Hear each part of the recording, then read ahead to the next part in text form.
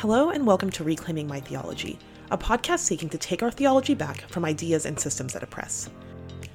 As we continue in our series on reclaiming our theology from white supremacy, I'm joined today by my friend and spiritual director, Ellen Hoffman, to talk about the intersection of white supremacy and spiritual formation. Many of us, as we've been exploring what it means to reclaim our theology, have found basic spiritual formation things like prayer or believing in God or anything like that to be really challenging, and that's so fair. So as you listen, be gentle with yourself. We're all figuring out along the way, and at the end of the day, that's the invitation that there is. Also, Ellen gives a really good invitation at the very end to those of us that are having a hard time deconstructing and reconstructing, or those of us who are having a regular time but don't really know where spiritual formation fits in.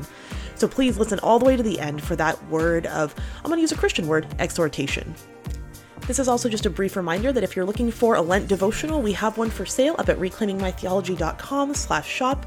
It has embodiments, practices, engagement with the earth, acts of solidarity, and all kinds of things like that to help do the very thing that we're talking about with my friend Ellen in this conversation about spiritual formation. Okay. All right. We are here. We're good to go, or at least goodish. We'll see what we can do. Yes. Moving on from here. But Ellen, thank you so much for taking the time out of your evening to talk to me. I really, really appreciate it. So excited to be here. Well, Ellen, you are a well-known person in my spheres, but for folks that don't know you, as I always ask, I'd love for you to describe, what does it mean to be you? I love that question, and I can't believe how hard it is to answer. But I'm going to do my best. So I am daughter to Chinese immigrant parents. You may not know that I'm Chinese American. If you just looked at my name, Ellen Hoffman, you would think I'm an older German woman. But that is because I am married to Phil Hoffman. I am mother to 14-year-old Caleb, who has Down syndrome and autism, so a dual diagnosis. Also to 12-year-old Amira, who's typically developing. And I'm an adoptive mother to our 5-year-old named Promise. So those are just some of the, I think, important relationships in my life that have and are forming my story of becoming me and have deeply shaped my worldview and God. That's good. I love that you refer to, when I ask what it means to be you, you refer to the relationships in your life, and that tells me something about who you are that feels really significant, that it's not just an inherent thing that you pull out of yourself, but it's something that is formed in community with other people, under the age of 14 and alongside your partner. Yes, absolutely. You're also a person who does things, and so I would love for you to describe your sense of vocation. What do you do with your time? Yeah, so I love participating in people's growth. So I love seeing God meet with people and help them become and fulfill what they're meant to bring to the world. And I know that that's super broad because obviously people do that in a lot of ways. People preach and they teach and they train, and I have done all those things. But I think for me specifically, what I love is creating and holding space, whether that's groups or one-on-one, where people can be really transparent, be honest, and meet God in that most authentic space. And I think connected to that for me is creating that space for marginalized people. So seeing the marginalized meet God and watch God restore, what's been taken or maybe never given, and seeing them really empowered by God. That is so good. I feel like, as you say, that's a really broad thing, but that you do in a really specific context. Can you talk a little bit about the specific context that you practice that vocational call in?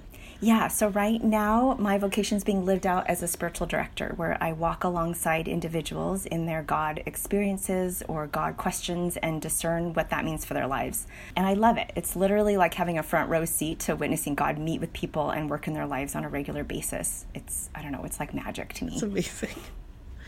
This is not a question that I expected to really ask you, but I'm curious if you have any ways that you are aware that spiritual direction has formed you as you are helping people be formed by God and kind of helping form others. I have been in spiritual direction for myself, since my early 20s. So I think 23 years now. And I think that it has been seriously one of the most significant places for me forming a sense of my own identity and my relationship with God that is apart from all the communities and the organizations that I've been with. And I deeply, deeply believe in community. And I so have valued, time in community and the organizations that I've worked in. But having a space apart and outside of those places, all the voices, the being steeped in culture of those places, it's given me a space outside of that to recognize that I have it in me to discern God's voice and discern God's presence with me, that is outside of that space, and that God values me outside of those spaces. I think that's a word for a lot of folks who are listening, who, when we even talk about spiritual formation or this, even if as you read the title on this podcast, it could feel really triggering, because a lot of spiritual formation is what you're describing. It ends up looking like this communal or culturally driven thing that actually avoids the core parts of who we are and how God wants to interact with us. And so I just want to name that the thing that you're describing may not actually feel like a reality that's possible for a lot of people who have been so entrenched in religious institutions and organizations. And so I just really appreciate your description of that, and think that will probably resonate with folks along the way.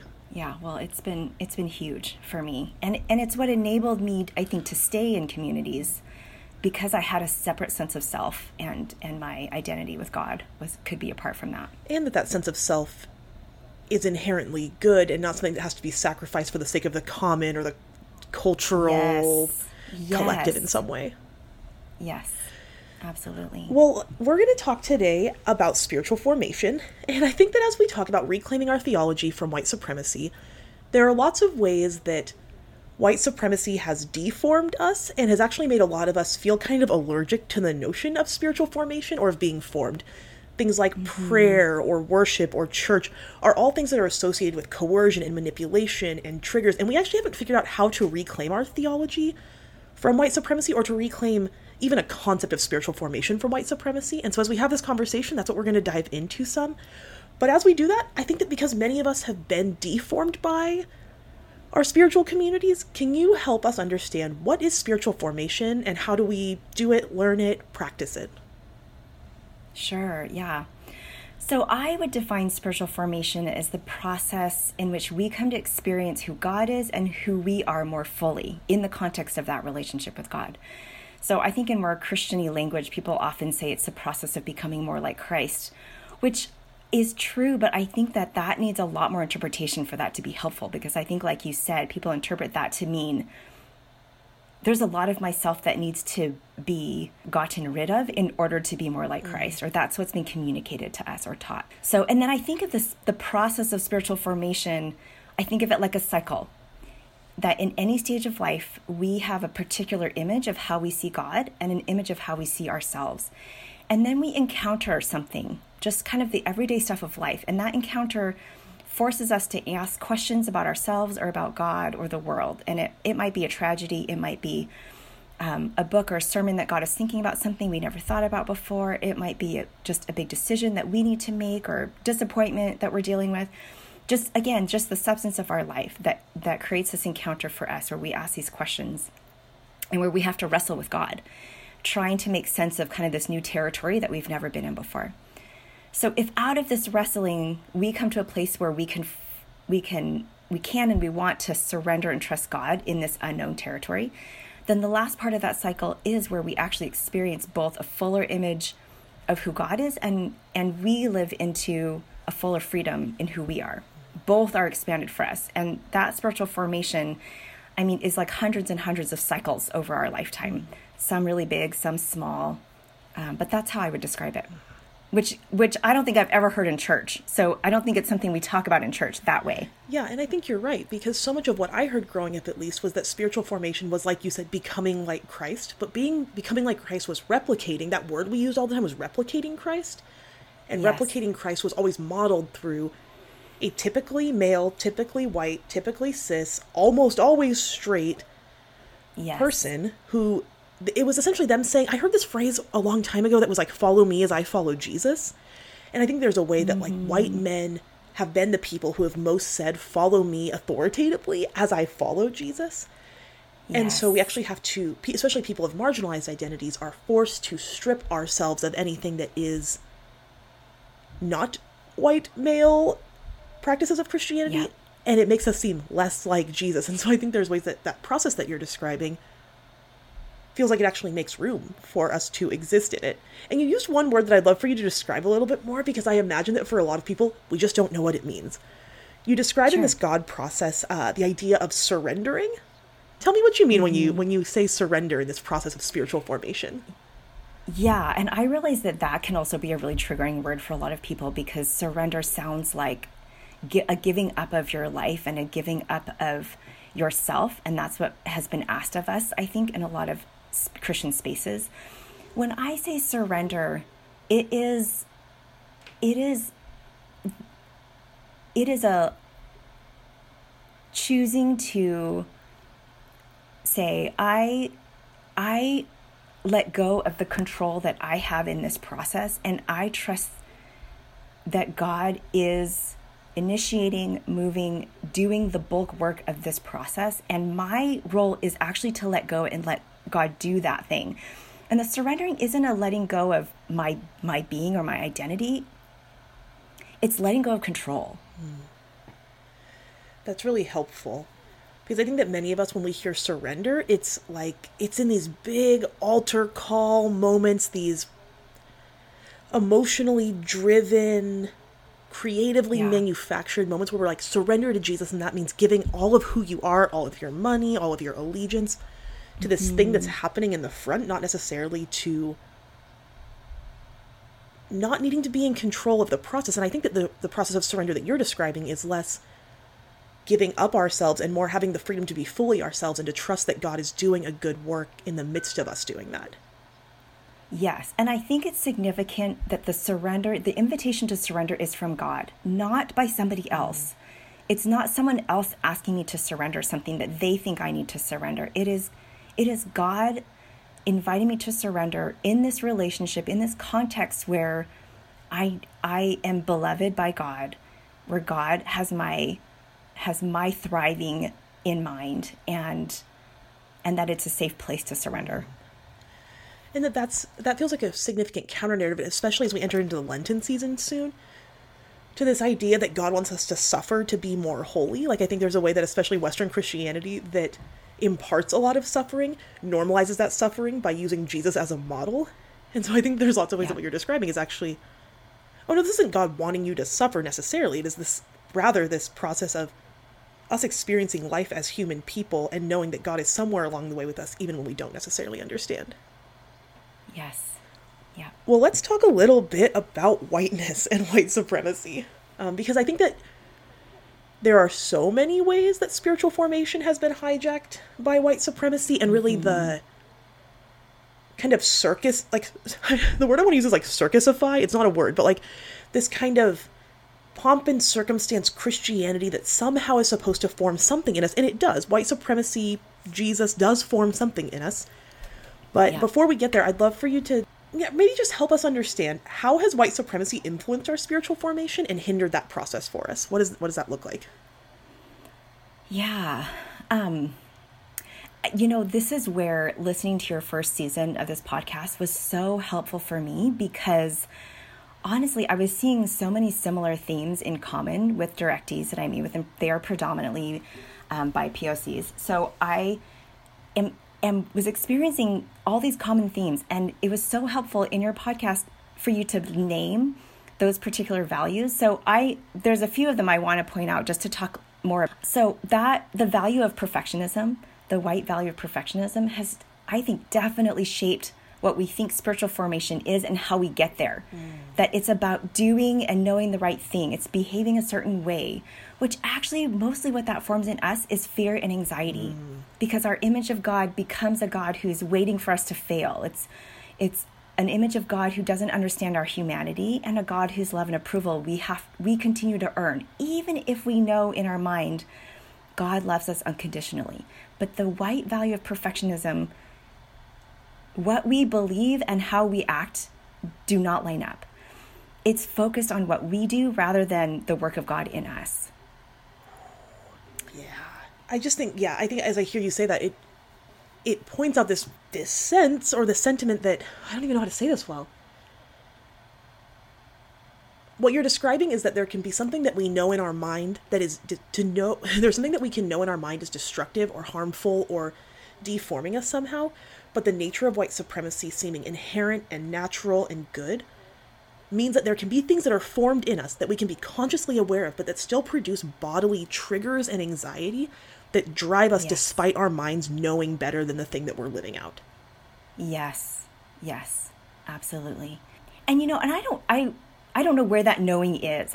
You say mind, but I think a lot of the perfectionism is actually in our mind, and I wonder if the knowing is somewhere in our body, in our spirit, in our heart, that goes, I feel something, or I even feel unable to do something, but my mind is going to overpower my body and make me do it anyways, even though I'm scared, even though I feel inadequate. I'm going to do it anyways because that is what it means to be perfect and to be acceptable. Oof. And that feels helpful in terms of framing, because I think that white supremacist value of objectivity can probably drive that mental process that you're talking about in a way that I hadn't thought about before. Yeah.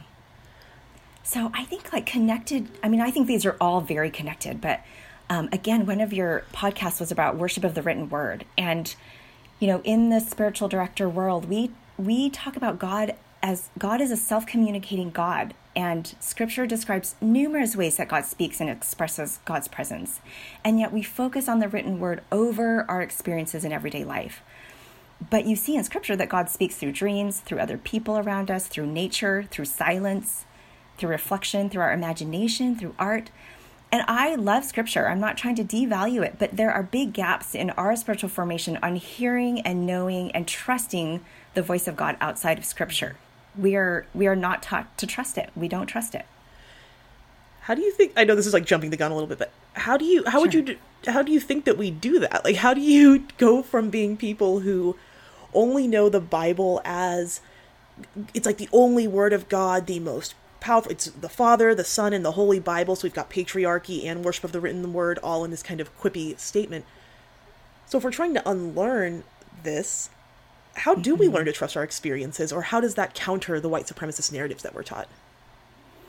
Yeah, we could talk about this more later too, but my basic things are, and I, even in my sessions with directees, because they totally want to have that 3-minute quiet time where they're reading scripture. They want to kind of follow the norms of, what book should I read? And what I say all the time is, you got to listen and you got to reflect. What's already been happening in your life, in your day-to-day, because God is in the day-to-day. So a simple prayer practice is the prayer of examine. And I love that practice because it is literally just reflecting on your day, your week, your month, your year. You can take any period of time. And it is asking questions to help you think about, where did you experience God? Where did you experience life? What was life-giving to you? What brought you joy? What freed you up to love? And then the opposite, asking the opposite questions. What brought you dissonance? What made you feel far from God? Where did you feel life draining for you? And as you ask those questions and look at your life and reflect on it, you just start to see patterns. You start to see patterns of the things that bring you life. You should do more of those things. Or you start to see patterns of the places that really bring desolation to you. And those are things to bring to God. Or maybe they expose relationships in places that are toxic that maybe you should move away from. But again, all those things, it's just the fodder of our life to reflect on and to bring. And one person describes the examine as reading the scripture of your life. Ooh. It's right? Yeah, it's believing that God is writing our story. God is in our story and a part of it. And so if we stop to pay attention and look at what God is already saying and doing and speaking over our life, we should be listening to that and giving it the attention that it deserves in the same way that we would be attentive to scripture. And kind of, where we hone in on scripture and pull it apart and ask questions and dive deeply into it, we should do that with our own lives because it's all there. I really love that, because there's a way that honoring the experience of our own lives, or our expression of how we honoring the experience of our own lives actually gives us a higher view of God's ability to speak, a broader view of who God is and a bigger picture of God. Yes. Rather than this truncated view of God that can only be known in the Bible, which actually makes God small, which feels ironic because many of us have been taught that small view of God is the best view of God, the most right, the most true view of God. And we sacrifice all of ourselves and our personal identities and being, and even our collective and communal well-being, especially for marginalized folks, on the altar of this small vision of God that we can find in written text. And it doesn't just limit our experience and our image of God, it also limits our experience of ourselves and knowing who we are, knowing who God is for us and who we are for God. It limits that. Yeah, and I see that playing out in a lot of, well, I mean, I keep seeing all of these major leadership downfalls from evangelical, really, frankly, it's middle-aged to older, mostly white, except for Ravi Zacharias now, which is, all that was really tough for a lot of folks. Mm-hmm. Pastors and preachers who seem to have this high intellectual view of God, but clearly a sense of self that can't make sense of that high view of God that they have because it doesn't impact their lives at all. And so it feels like if they would actually look at the scripture of your... Reading the scripture of your life. If you're reading the scripture of their lives, if they're reading the scripture of their lives, then they actually would get a different sense of who God is that would fall outside of these really oppressive structures that seek to preserve them at all costs in the name of preserving God's name at all costs. It's a lot. Yeah. And I think that connects to this next thing I want to talk about, which is the way that white values have infiltrated our formation is how disembodied our faith is, right? So formation, as we're usually taught it, is so much about what you know, it's what you read, it's what you learn, study, it's what you heard at church, in the sermons. It's focused on your mind. It's control your thoughts. Know what is true, and that's got to be enough. And there's this huge gap regarding paying attention to what you feel, what you desire, which both don't just show up in your emotional life, but they show up in your physical bodies, right? What you feel, what you desire shows up physically. And we're mostly taught in the white evangelical church that what we feel and desire are sin. Yes. And not to be trusted, right? And so what you're describing when leadership falls and fails, their faith was really disembodied. They knew what was true. And that seemed like that should have been spiritually forming for them. And yet their bodies were doing, desiring, feeling other things that they did not address because what they tried to do was just shove it away. And so as opposed to feelings and desires are actually ways that God created us to discern and experience God's presence and voice with us. So I'm not saying that all of our feelings and desires are from God, but there is freedom to bring all those feelings and desires to the surface. And that's what's missing. We're taught to shove it away and not to look at them. But when we bring them all to the surface, we can hear what they're trying to tell us and to discern them with a God who loves us and who welcomes them. So our feelings and desires have the ability to point us and lead us in the direction that brings us closer to God and to reveal kind of our true created being.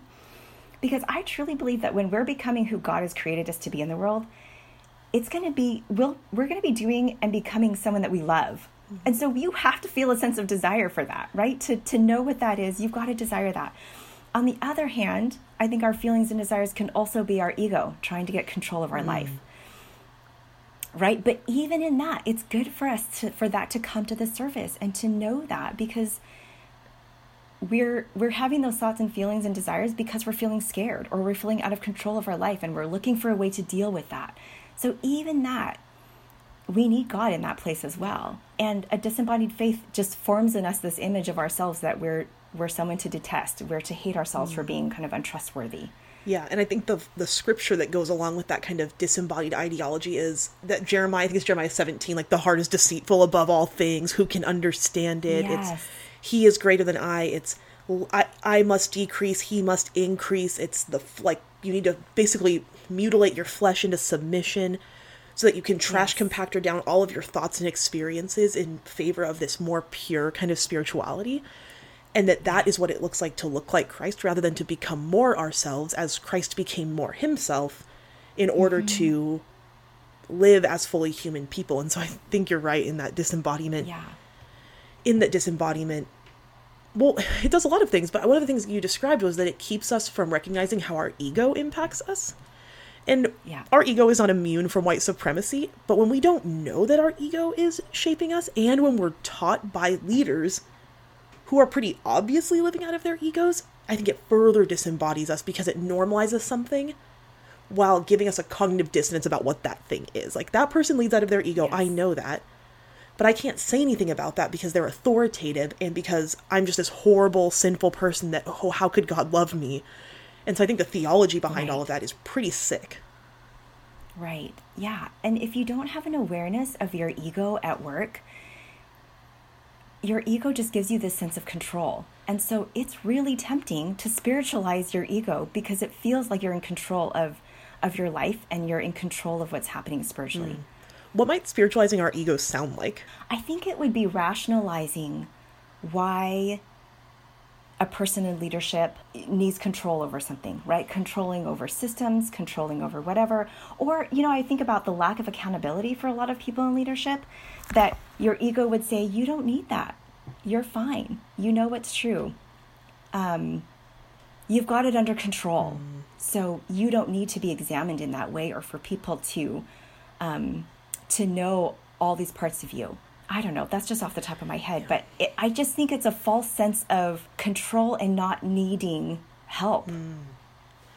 Yeah, and that ego in that way forms independence that pulls us from structures that can actually, through dependence, help us see more of who we are in and through other people. Yes. And another way that I think the ego kind of tricks us is just causing us to be so afraid of shame or the thing that is going to be lost, right? Whether that's our integrity, our fearing losing kind of our position, whatever power that we have, it deeply makes us afraid of losing those things. And so you cannot be transparent in the ways that your soul really needs to be with God because you've got to maintain control. Yeah. And that many of us learn to do that by hiding.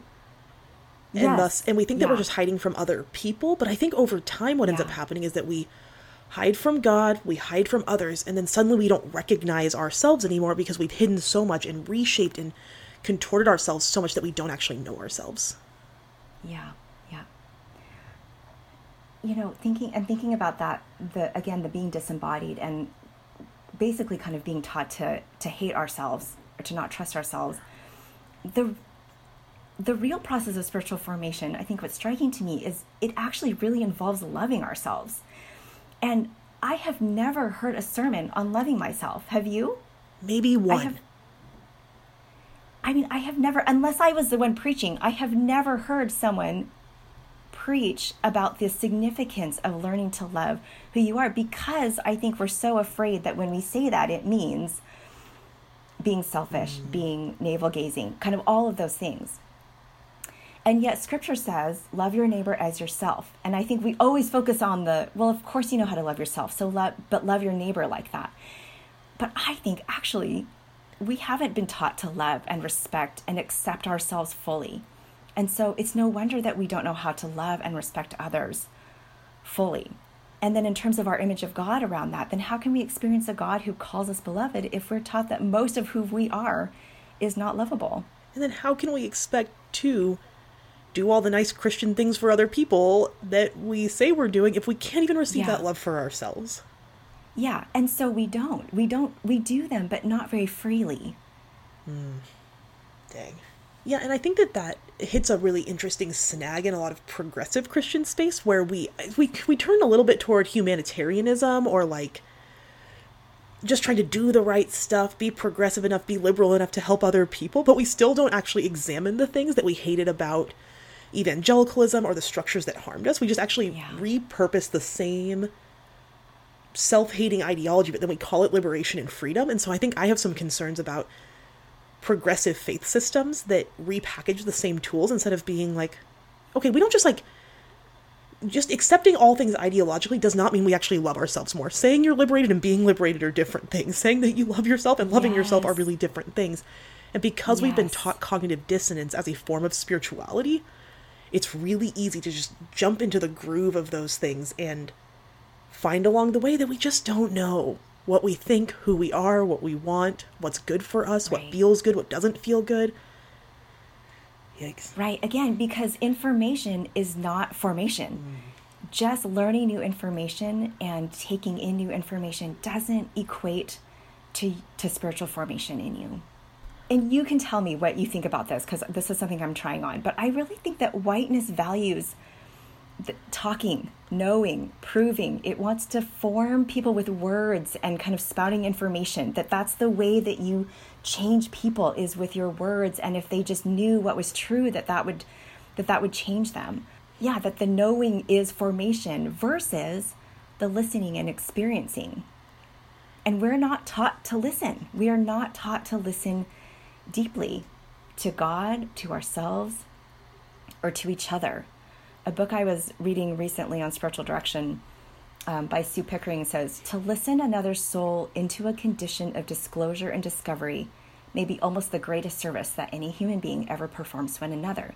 One can listen someone into existence.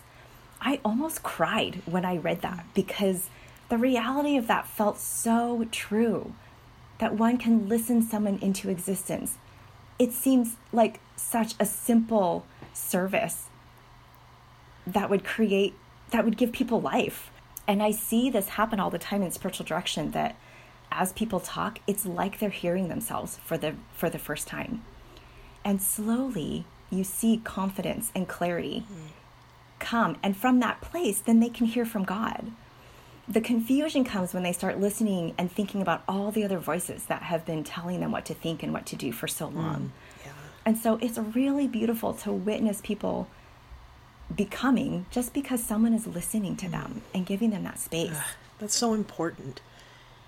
And I think that you're right. I think that there is a way that whiteness so values... I actually did an episode that's coming out next week with Barnabas Lynn on banking models of theology, which is just essentially the process of Western theology specifically and Western education valuing depositing information in people and then withdrawing it at the right time and calling that being, or calling that wholeness, or calling that some kind of higher humanity in some way. And so I think that you're right. I think there's a way that if we bank information in people, and if we deposit, and then we withdraw at a certain point, but we never teach people about their own experiences, or not even about their own experiences, but how to, again, read the scripture of their lives. If we don't teach people how to do that, or even at the basic level acknowledge that that is a good, helpful, and necessary thing, then all we do is create a way of knowing, an epistemology or a way of being that is about ingesting more and more information that I might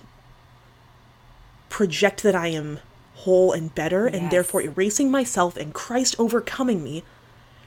And I think it becomes incredibly challenging and destructive, especially in the downfall of all of these religious leaders, because we find that the input that we've received, like I was reading something about a guy who listened to every Mark Driscoll sermon.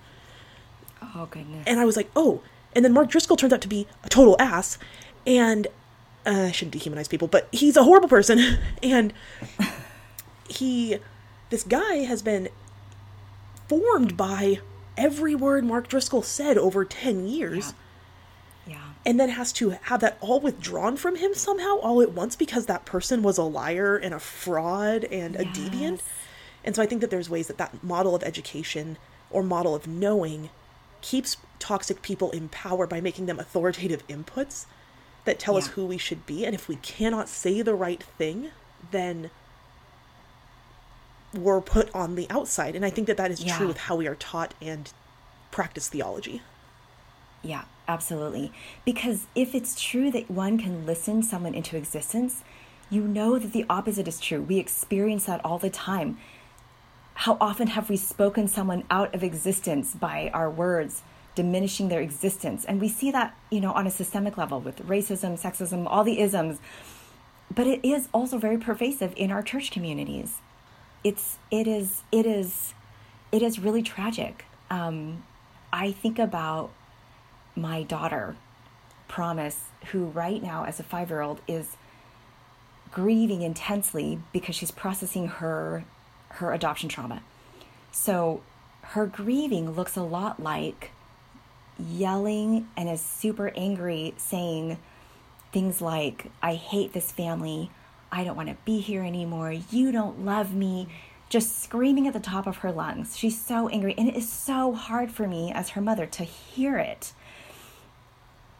But what I think is so amazing is that when I listen and reflect back what I'm hearing her say, and I literally am just reflecting it back, and I say, you hate this family, you feel like I don't love you, she physically draws near to me as if I just said the most consoling thing to her. Her whole body relaxes. She's even said to me, thank you, Mommy, that made me feel better. But But if I correct her or try to tell her what is true, even really gently, like, Mommy does love you, she literally moves away from me and it sends her straight back into crying. My 5-year-old knows when she is being heard and loved and received as herself. And she knows when she is being silenced. It is visceral and it is instinctive in her.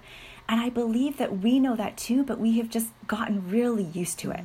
Or no one has listened deeply to us. And so we really guard ourselves. Yes.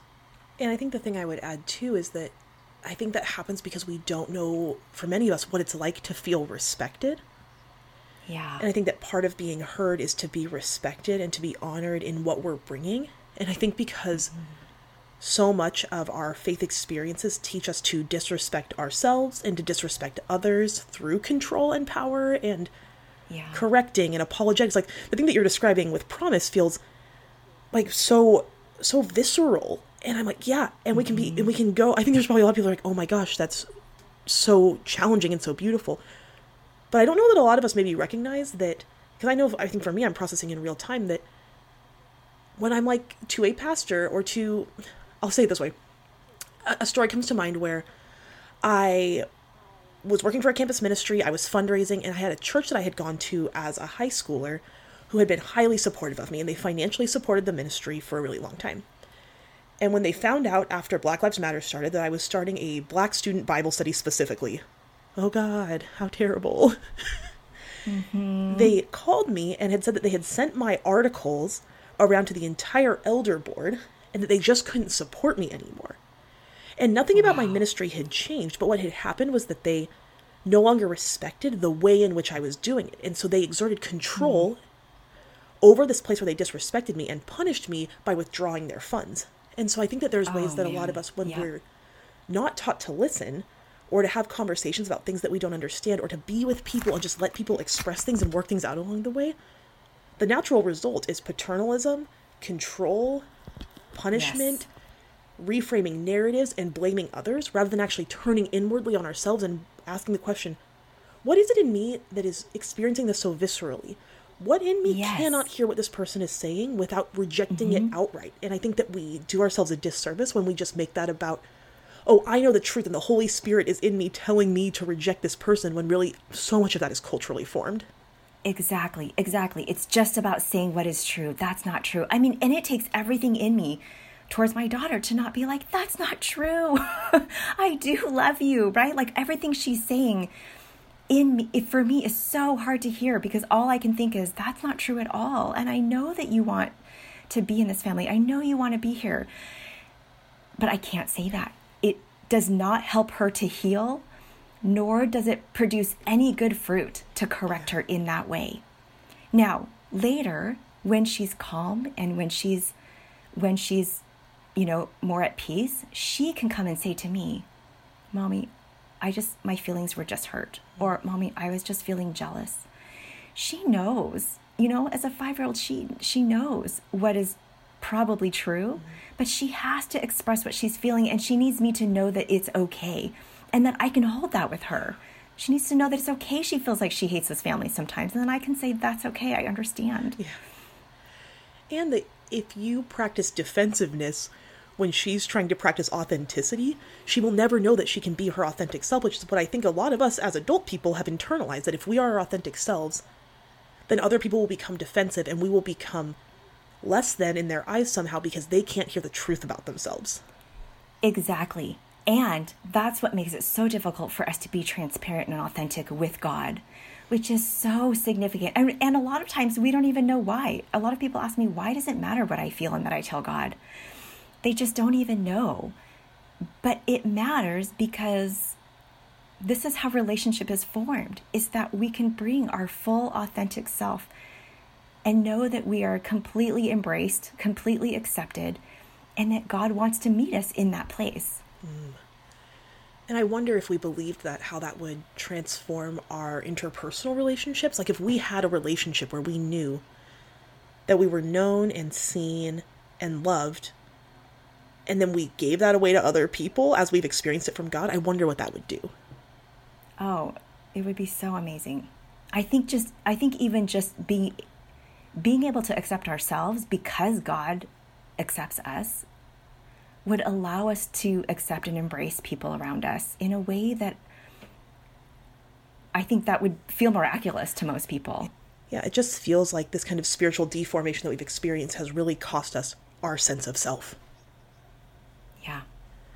Yeah. Yep. That's pretty brutal in a lot of ways. And so, as we talk about spiritual formation, we've mentioned some that there's this very white-centered, male-centered influence on our spiritual formation. And you're a spiritual director.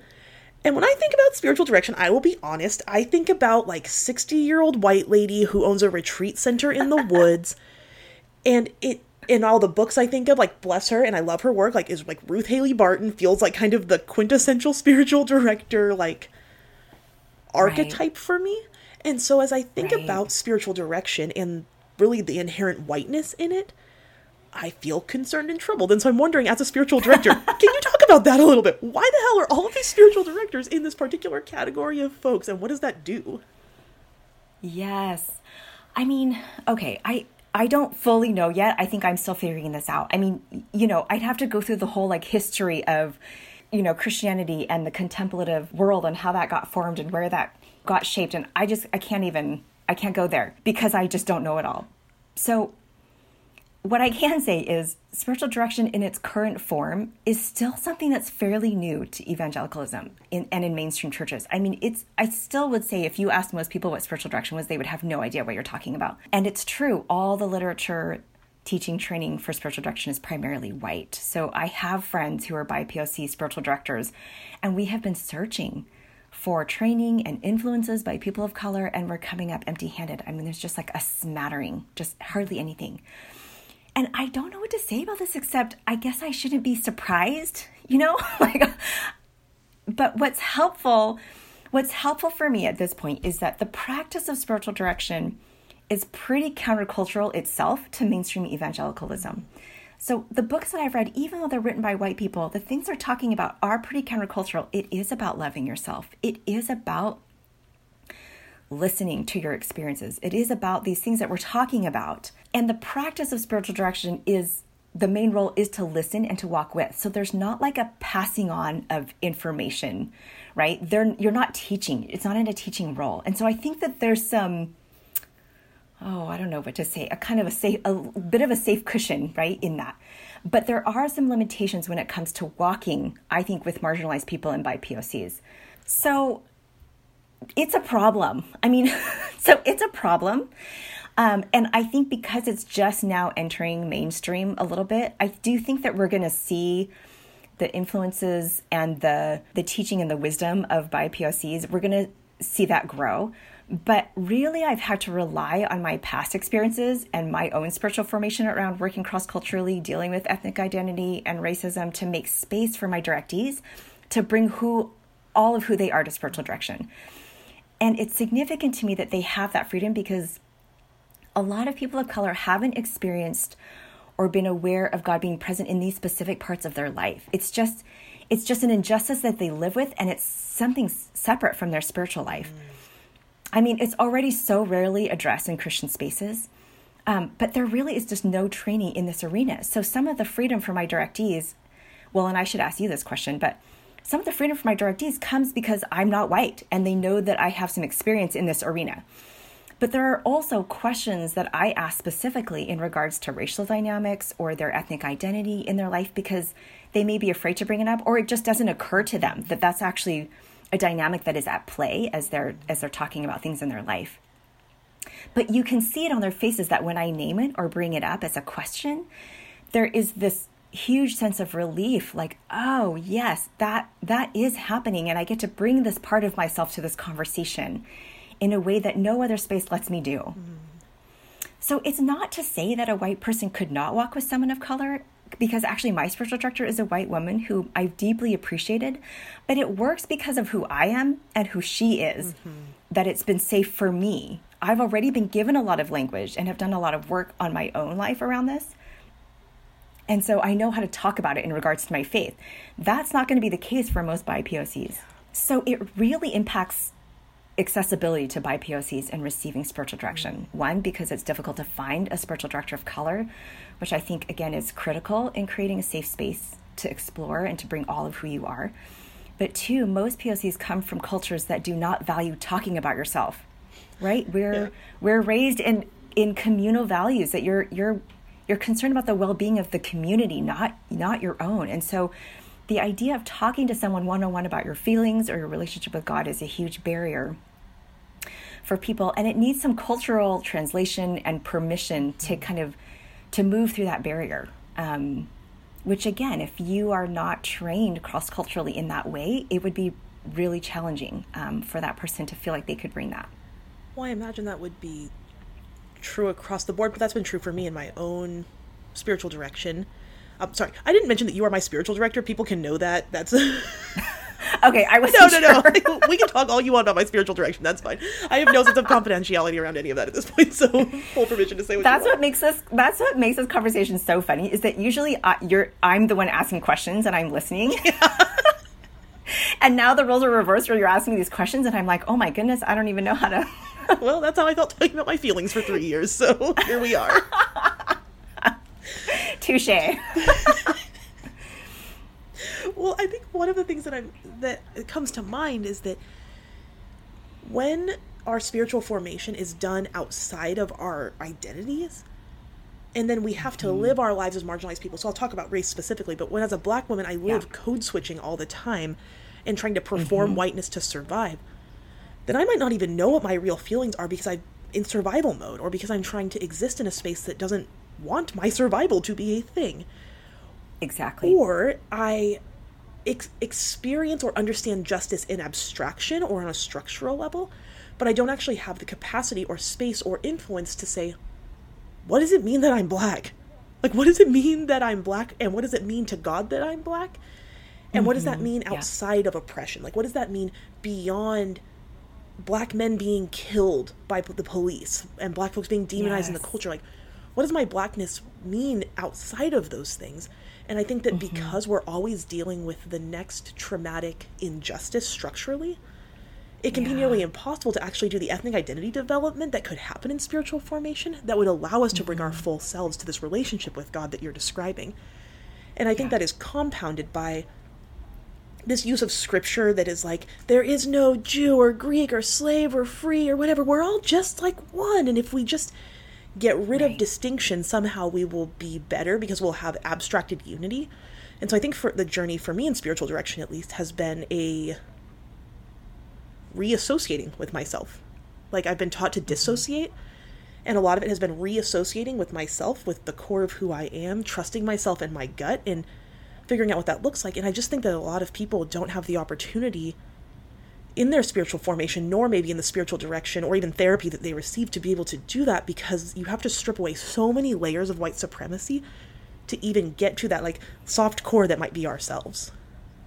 Yes, exactly. I was meeting with a directee who is in the process of a lot of deconstruction, and she came to the session so in her head, and when we went to pray, it was like she already knew. You could see it on her face, like, I already know what God thinks about this, or I already know how God is going to respond to me because of what she's been taught, because of what's stored up in her mind, right? But when she went to prayer and to listen, she came up out of that time crying, and she said, Ellen, God showed me that God was a Black woman for me. And that immediately allowed me to feel so comforted by God in a way that I didn't know I could be comforted by God in the tragedy and in the constant violence that she's seeing in the news done to bodies that look like hers. And that was just such a beautiful, significant moment that I think a lot of people don't have someone asking them that question. Who is God for you as a Black woman, or as a Chinese American woman, or as a Latino woman? Who is God for you specifically? And that feels like this great untangling from white supremacy, or this, like, white male God that teaches us that we cannot be fully ourselves and be accepted at the same time. Like, that makes sense why we would be disembodied. And for whom we would not feel safe coming to a white male God authority figure, right? And so how can we enter into prayer and bring our full selves when we don't feel safe? And I think that's probably true for a lot of people. Like, I even think about people, like, I think about this probably affects white men in really significant ways who have really significant father wounds. And then we're only taught to pray to God as Father. And then our father is abusive. And so we see God as abusive. And so I think that the limitation of this obsession with white male God, bearded figure, Kenny Loggins, Jesus, prevents us from having any kind of safety with God. And then we experience so much unsafe stuff. I don't even have the right words. We experience so much danger, really, or violence in our religious spaces, that we're taught that religious people who trust God can't be trusted, and therefore God, who looks like our religious figures, cannot be trusted. I myself can't be trusted because my heart is deceitful above all things. Therefore, there is no trust in the world. No. And that's why people ditch their faith and they ditch God. You bring up the paternalism, right? The patriarchy, that again, I find so pervasive when I'm meeting with people, this idea that there is an authority, that someone else is the authority on what it means for me to be faithful and to do the right thing and what to believe. And that authority is typically a white man. And that translates into this relationship where we don't feel like we have agency with God in our choices, in our decisions, because someone else needs to, I can't trust myself. Someone else needs to make those decisions for me and tell me. We're inadequate to experience and know God for ourselves. And so, like you said, where do we go? If that person fails and falls and we are not taught to trust ourselves, that God is in us, then what do we do? But in that space of spiritual formation, part of that process is trusting that God is in you. The dignity of that. There is dignity that I see that comes to people in spiritual direction when they start to realize that they have it in themselves to hear from God, to trust their own discernment, and to feel peace about that. It is dignity that has been stripped away. Well, I think that dignity gets stripped away in a success-failure binary that we apply to our spiritual formation. And if we live in a success-failure binary, then we can never just be or exist. And so much of spiritual formation and spiritual direction really is, how do we make space to exist as ourselves and let that shape who we are becoming and who we are? And so I just hear that stripping of self that comes in this spiritual deformation shaped by these values of whiteness. Yeah. So what do we do about that? Like, how do we untangle ourselves from white values in our spirituality? What do we do? So, I mean, again, I come back to listening and reflecting. And I don't mean that by yourself. Like, find places with people that you trust where space is held for you to listen to yourself and listen to God. And I'd recommend, again, that if you are in a predominantly white evangelical space, that it be outside of your church leadership or your organization, so that you can feel as free as possible. And that can be a group of friends, that can be with a spiritual director that holds space for you to listen. But it's spaces where it is void of advice giving and we're taught in small groups at church just how to share with each other and just tell people kind of what's already happening. But rarely is there a space where we're actively kind of just holding that space for someone to listen to God and to listen to ourselves talk. So find that space, find a group of people, if you don't have a spiritual director and can't find one of color, where there's that space to listen. Because as you listen to yourself, you're going to grow that awareness of what's actually happening in you, what you're experiencing, what you're feeling towards God, without silencing yourself, right? Because if you stay in your head and you do this on your own, you're going to silence yourself by telling yourself, but I know what's true about God. And there's not that freedom to really express what it is that you're feeling towards God in this moment, in this suffering, in this pain, letting God know how angry you are, how pissed off you are. God can really handle that. Yeah, that God is not too fragile to engage with your feelings or your whole self. That God is not offended by our feelings or our experiences. Like, that God is not so fragile. God is not as fragile as our leaders. Like, at the end of the day, I feel like that we just need to know that the fragility of our leaders and the control and paternalism of our leaders is not something that God is doing or about. It is a structural and systemic failure of people who say they follow Jesus to act like Jesus. Yes, God does not need us to protect his hurt feelings or her hurt feelings. And God does not need us to decide what is faithful or unfaithful. That is not for us to decide. That is for God to decide what is faithful. Yes. And so when we come before God and say, well, it's not faithful for me to express how angry I am at God or my disbelief or my despair, that again is silencing yourself. And God's not asking you to do that. God's inviting you to bring all of that. So listen, find those spaces to listen, and then reflect. Again, the prayer of examine, you can do a quick Google, but it's such a simple yet powerful way to pay attention to yourself and to pay attention to God. Mm-hmm. And it's seeing those patterns in your life of what brings you life, what gives you joy, where do you experience a closeness with God? And that's not always in church or in a quiet time. That happens on a walk or when you go hiking or when you're skiing, like these daily activities where you recognize, oh, I see the beauty of God and I feel God's pleasure with me as I enjoy playing with my kids or doing this art project. It's those kinds of places that you're experiencing God every day, in the ordinary places. Yes. And that in that it is okay and normal, good and necessary to be people who figure it out along the way. Yes. We don't know what works for us, what feels good, what doesn't feel good, what helps us connect, what doesn't help us to connect, mm-hmm. unless we try. And mm-hmm. so much of spirituality can be so prescriptive. Yeah. And tell us what we need to do, what spiritual pill we need to take to be holy. Yeah. When it's just not that simple. And so I think that there's ways that we need to free ourselves or be free in whatever way that we can be, even in small. I know there's a lot of this can feel like very overwhelming. So in small ways to figure it out. One of the things that we're doing in this Lent devotional that just came out is doing modified, I'm calling them like examine inspired reflections, where we're doing ecological examines and political examines and personal examines and communal examines in order just to connect in ways that we may not know how to. And so I think part of spiritual formation is trying shit and figuring it out. It's trying things and figuring it out. Yes, absolutely. And knowing that God is in that with you. So it's okay to make mistakes and take a wrong turn. That's fine. God is with you in that. Yes, and if we don't believe that, that tells us what we believe about God. Like if we believe that our perfection is needed and that there's consequence for our lack of perfection, mm-hmm. that tells us something about what we believe about God and what we believe about ourselves. And one thing that's been helpful for me, both in therapy and spiritual direction and in my own reflections, is asking, oh, where did I learn that?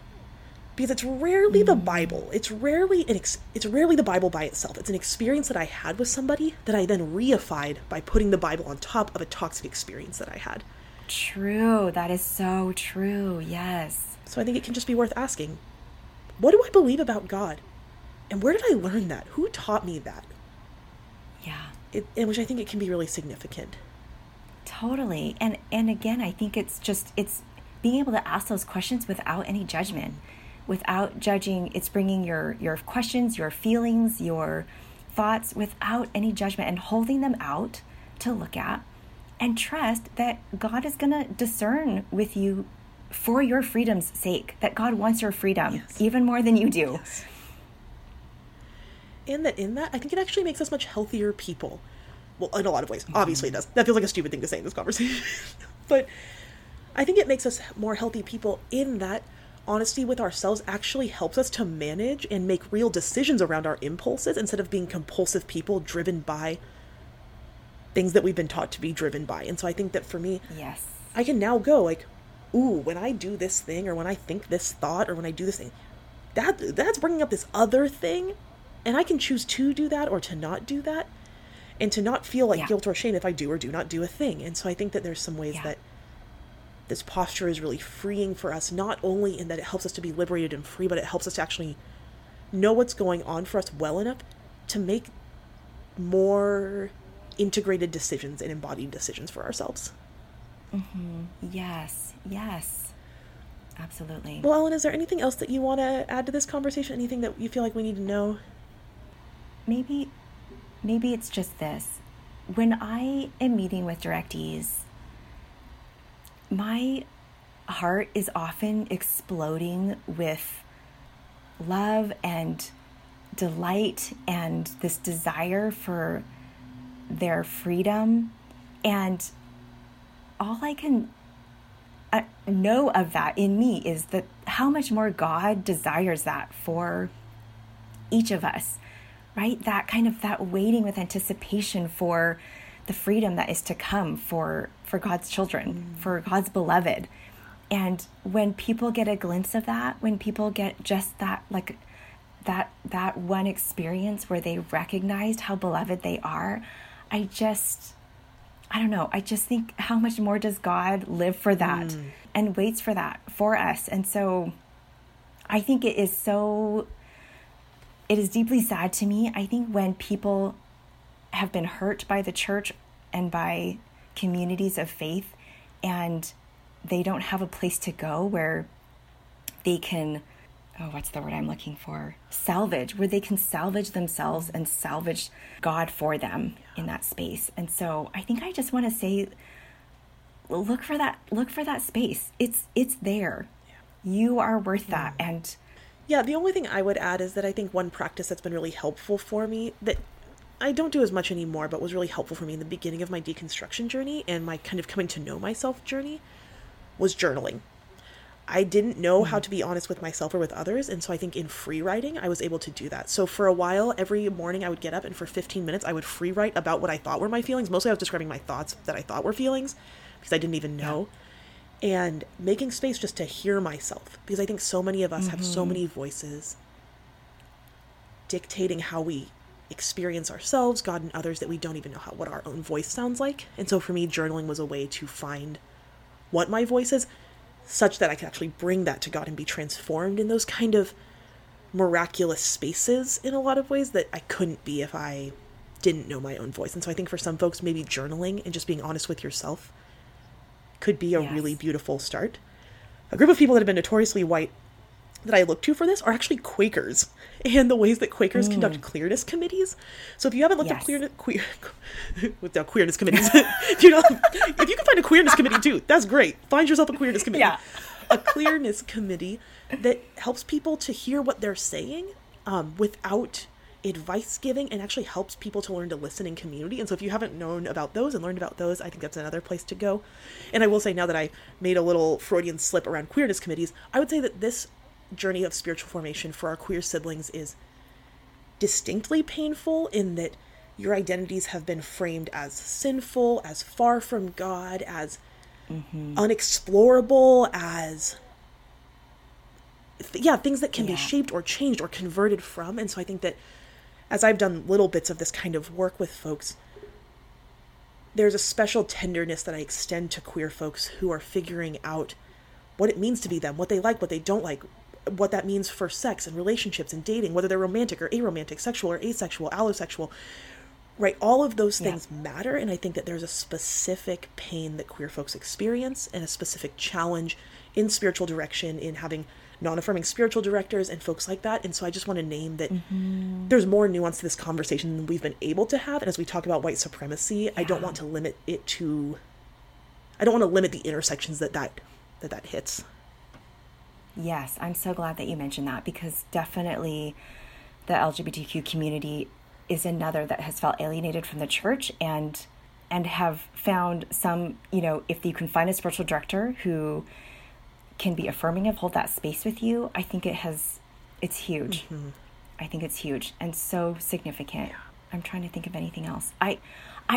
Group spiritual direction is a thing, but again, finding group spiritual direction, one that's not predominantly white, but also one where you're not just joining a random group of strangers, I think is challenging. And so one of the things I'm actually super excited to do when the pandemic ends, when I have my time and my life back from my children, is actually to form group spiritual direction amongst friends. So you choose 4 or 5 people that you feel safe with, that you want to journey with and learn how to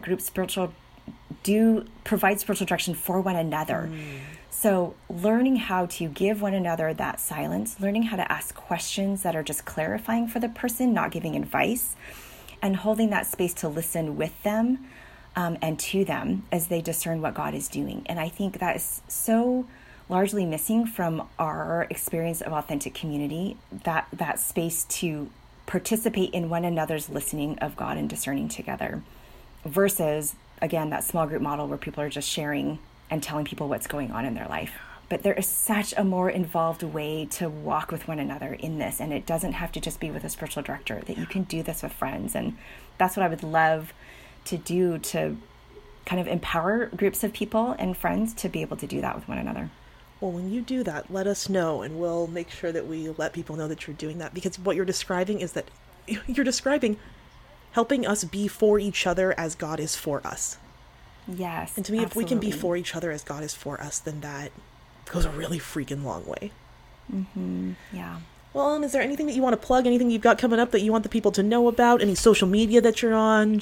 I have a website if you want to find out more about spiritual direction, or myself. And if you're looking for a spiritual director of color, I have a handful of networked places, and so please feel free to reach out to me. And if I don't have space to take on new directees, I can definitely point you in direction of some directees that I know and that I trust. And so, yeah.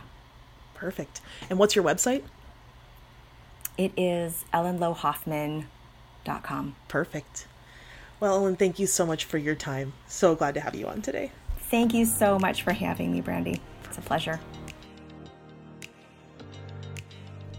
So this episode's not quite over, but I'm going to say my last word so that Ellen can have the last word.